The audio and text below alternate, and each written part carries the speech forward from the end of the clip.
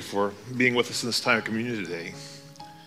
We certainly are encouraged by those hope-filled words that the blood of Jesus purifies us from all unrighteousness. Be with us as we now move towards our time of study and reflection in your word, and be with us this day. In Christ's name we pray. Amen.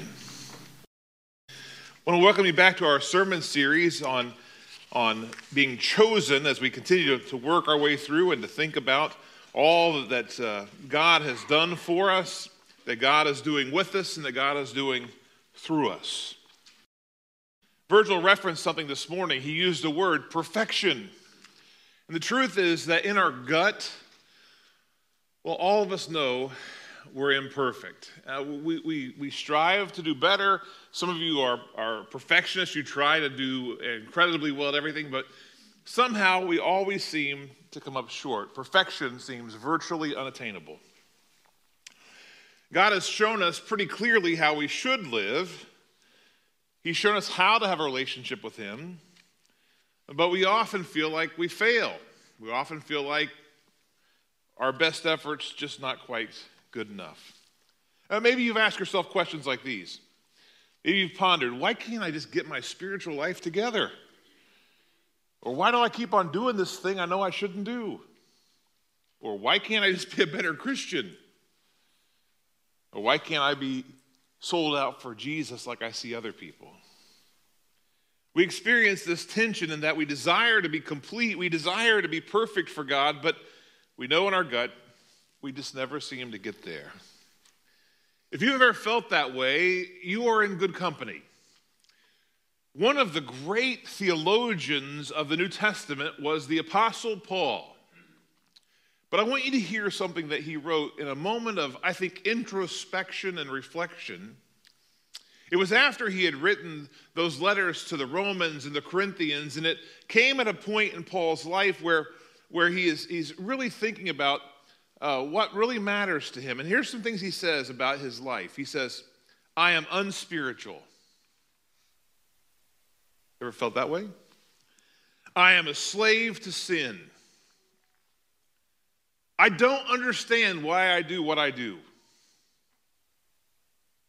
I have the desire to do what is good, but I can't carry it out. Sin is living in me. I do not do the good I want to do, but the evil I do not want to do, this I keep on doing. Isn't that amazing? Do you realize who's writing this and saying this? This is the guy that Jesus himself handpicked to be the great missionary of the church. And that person, the Apostle Paul, says, I'm struggling. I have weaknesses. I can't get it right. If that happened to Paul, we should be encouraged if we feel the same way sometimes. We're in a series called Chosen, and I want you to understand something, that just like God chose Paul, He chooses you and He chooses me in spite of all that other stuff. His choice is still on us. And I want us to understand that that's important, that it matters, that it makes a difference. Peter also understood all that he had done, all that he was about, and Peter says this to us from 1 Peter chapter 2, verse 24. We read these words, Christ suffered for you. For you. He chose you. You are the reason He did what He did. He left you an example so that you should follow in His steps. As for Him, He committed no sin. No deceit was found in His mouth. When they hurled insults at Him, He did not retaliate, but He entrusted Himself to Him who judges justly. He Himself bore our sins in His body on the cross, so that we might die to sins and live for righteousness. For by His wounds you have been healed. For you were like sheep going astray, but now you have returned to the shepherd and the overseer of your souls. You know, in so many ways, this passage, Peter says, listen, Jesus has carried away our sins. He's carried them away. He took them. He bore them. He carried them away. He removed them for us. And it's unexpected. It's hard to believe, but it was about 8 years ago that I got our new home here in Columbus. We'd lived in Brown County for 16 years, and we moved to town. And it was about the same exact time of year that I got the property. Now, it needed some work, and I was living elsewhere, but we were working on the property. And one morning in November of that year, there was a big snow. And I was actually excited that I was going to get to go up to my new house and get to shovel snow, because for 16 years where I lived in Brown County, there was no shoveling snow. If you know where I lived, that's just not how it got done. But I thought, this is going to be great. And I got myself a snow shovel over there at the Menards, and I was all ready to go shovel snow. I was actually excited about it because shoveling snow was a lot more fun than replacing toilets. And so I was going to shovel snow that morning. I was all excited about it. And so I got to the house, and to my shock and amazement, and to this day I don't know who did it, someone else had removed all the snow. Every single flake was off my sidewalks and off my driveway. So I had to do that other job, which wasn't much fun, but I still to this day don't know who did it. Don't know if the snowplow guy got at the wrong house. Don't know if I had a generous neighbor or if God sent a team of angels. I just don't know how he did it. But here's the point. A task, a burden, something I thought was mine to bear was borne by someone else. It's exactly what Jesus does for us with these problems, these temptations, these sins, these struggles that we carry. Peter says, listen, he's carrying them for us. He's removed it for us. He has carried away our sins just as assuredly as all that snow got carried away from my driveway. It's how he does it. It doesn't seem fair. We go back to what Peter wrote again here, and he says, listen, he himself bore our sins in his body on the cross. He was the one who bore our sins. That next phrase is even more harsh. By his wounds, you've been healed. The first main point this morning was that Jesus has carried away the sins of the chosen. The second one is profound. It's that by his wounds we are healed. Now that's an odd phrase, that wounds can heal us. And yet I recognize fully how true it is. I remember growing up that my grandfather had, in the early 1970s, he had a very massive heart attack. He had one of those early pioneering open heart surgeries at Christ Hospital in Cincinnati. I got to go see him just a couple days after the surgery when he was still in bed, and I saw, I swear it looked like a zipper from his belly button to the top of his chest. All the stitches on the side where they had opened him up. Now here's what was great. My grandpa was still alive, but he was scarred. Now I could never have guessed back then that the next person in my family who would bear such a scar wasn't going to be my father, and it wasn't going to be me despite a lifetime of Big Macs. I could never have imagined the next person who would bear such a scar would be my grandson, Henry. And yet earlier this year, you know his story. Henry was born with a very serious heart condition. And just 4.5 days after he was born, had to have open heart surgery. And right now, still on his body, from his belly button to his little sternum, is a scar. But it is a scar that is a reminder of healing. It's a scar that says it's a reminder of life. Peter says, I want you to know that Jesus bears such scars. And Peter would know. You remember Peter? We've talked about this often. The failings of Paul and Peter are important because we ourselves fail in so many ways, and yet God used Peter and Paul to change the world. And if he could use them, he could use us.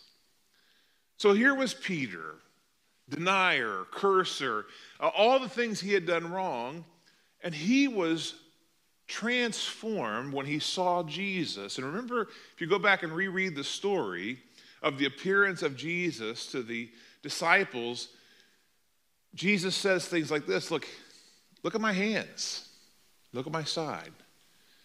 When Peter first sees Jesus, the scars of the nails are still in his palms and his wrist.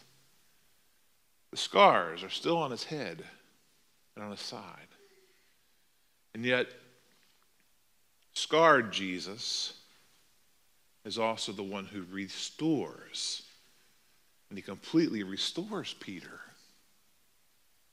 When Peter looked at Jesus, he understood, listen, the thing I did wrong, that's why Jesus did what he did. And the things we've done wrong, that's why Jesus did what he did.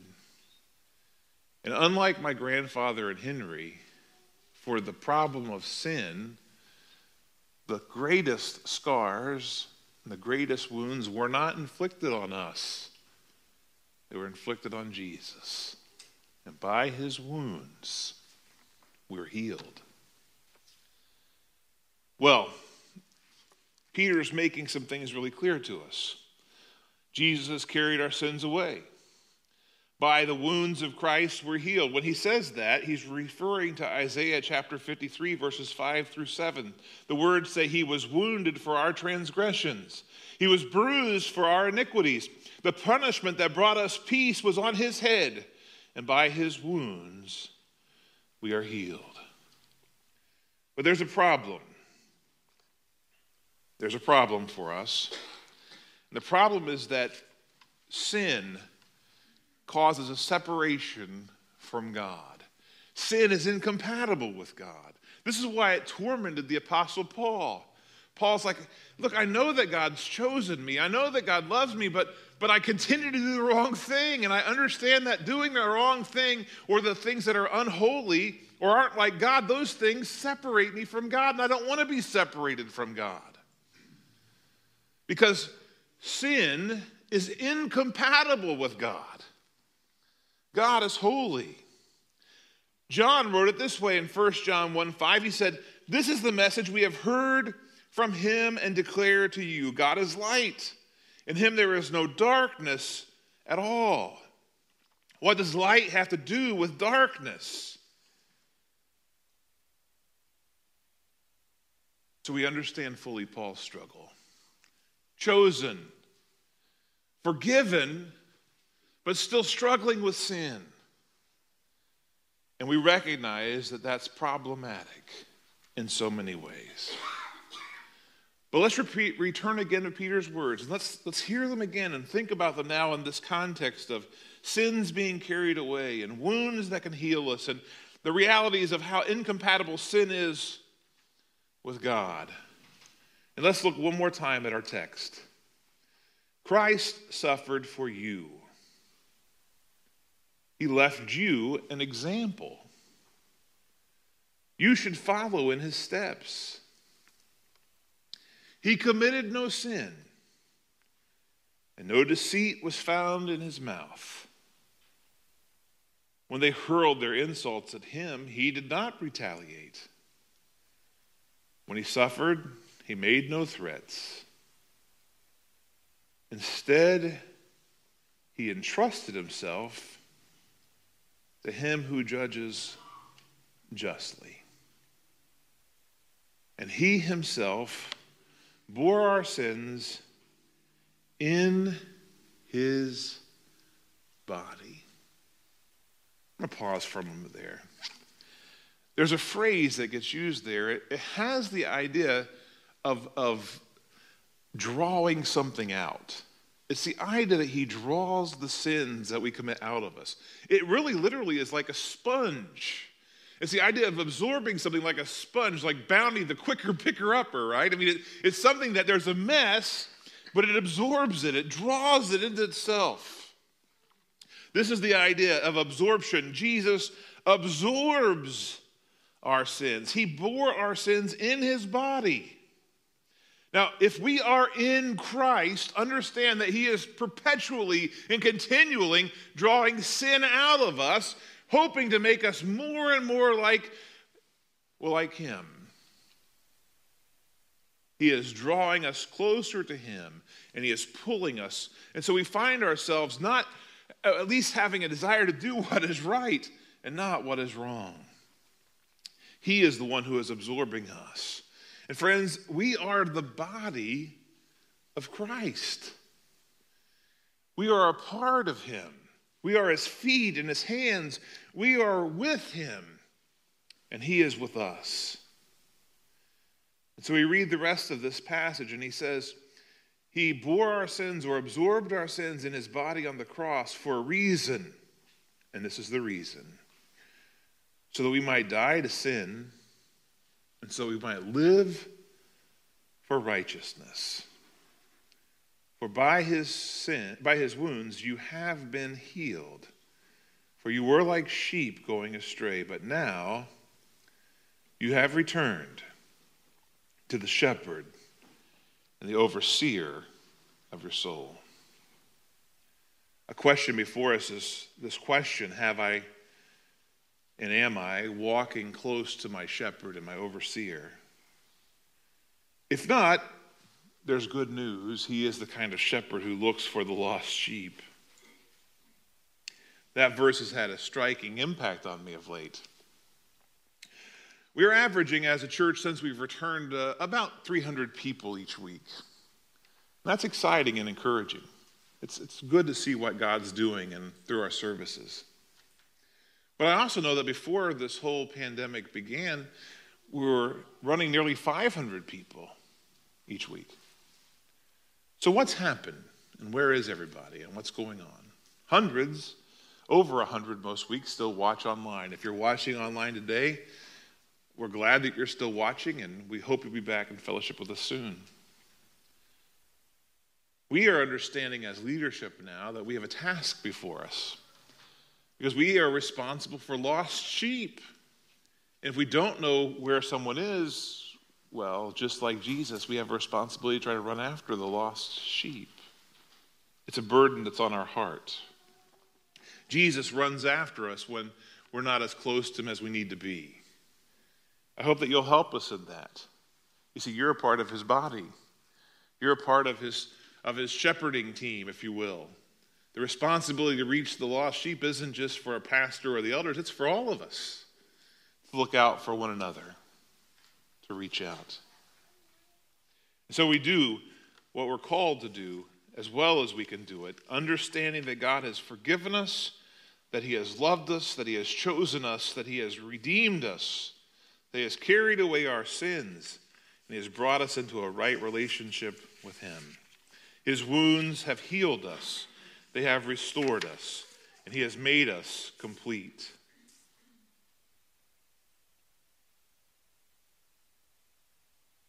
Why? Why did he do it? Why did he love us so?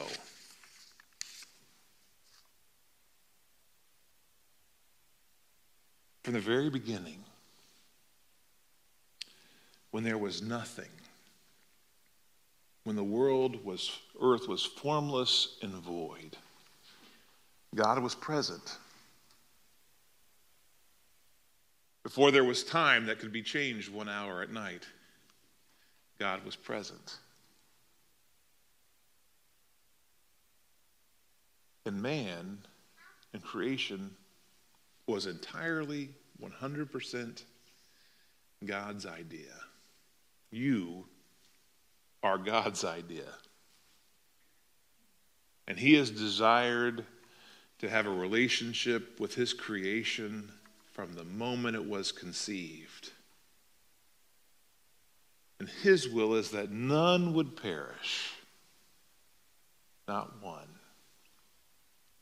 That's why he reached out to someone like Paul, totally misguided, doing all the wrong things, killing Christians. And he transformed his life. And that's why he gave Peter another chance. Even after Peter said, I don't know him, blankety blanket. I still love you, Peter. Do you love me? And that's why he reaches out to us. Imperfect, flawed, struggling. And yet today he says, whosoever will may come. We can see clearly that we are loved and we are chosen and we are made complete by Jesus. Are you complete today? Or are you like the puzzle that I had the unfortunate task of working when a family member was in the hospital? I don't know who the sick person was that did this, but there was a 500-piece puzzle, and we worked it. While we waited there for hours during a surgery, we worked the puzzle and discovered at the end of the day there were only 499 pieces, and one was missing, and the puzzle was incomplete. Well, some of you who are perfectionists, you might have put 499 pieces together, but I want you to know something. Without Jesus at the center of your life, you are still an incomplete work. We all need him. He is the one who brings wholeness to our being, purpose to our being. And he loves you. He chose you. He changes you. He wants to complete you. If you've never accepted Jesus Christ as your Lord and Savior, I encourage you to make that choice as we stand and we sing our hymn of invitation.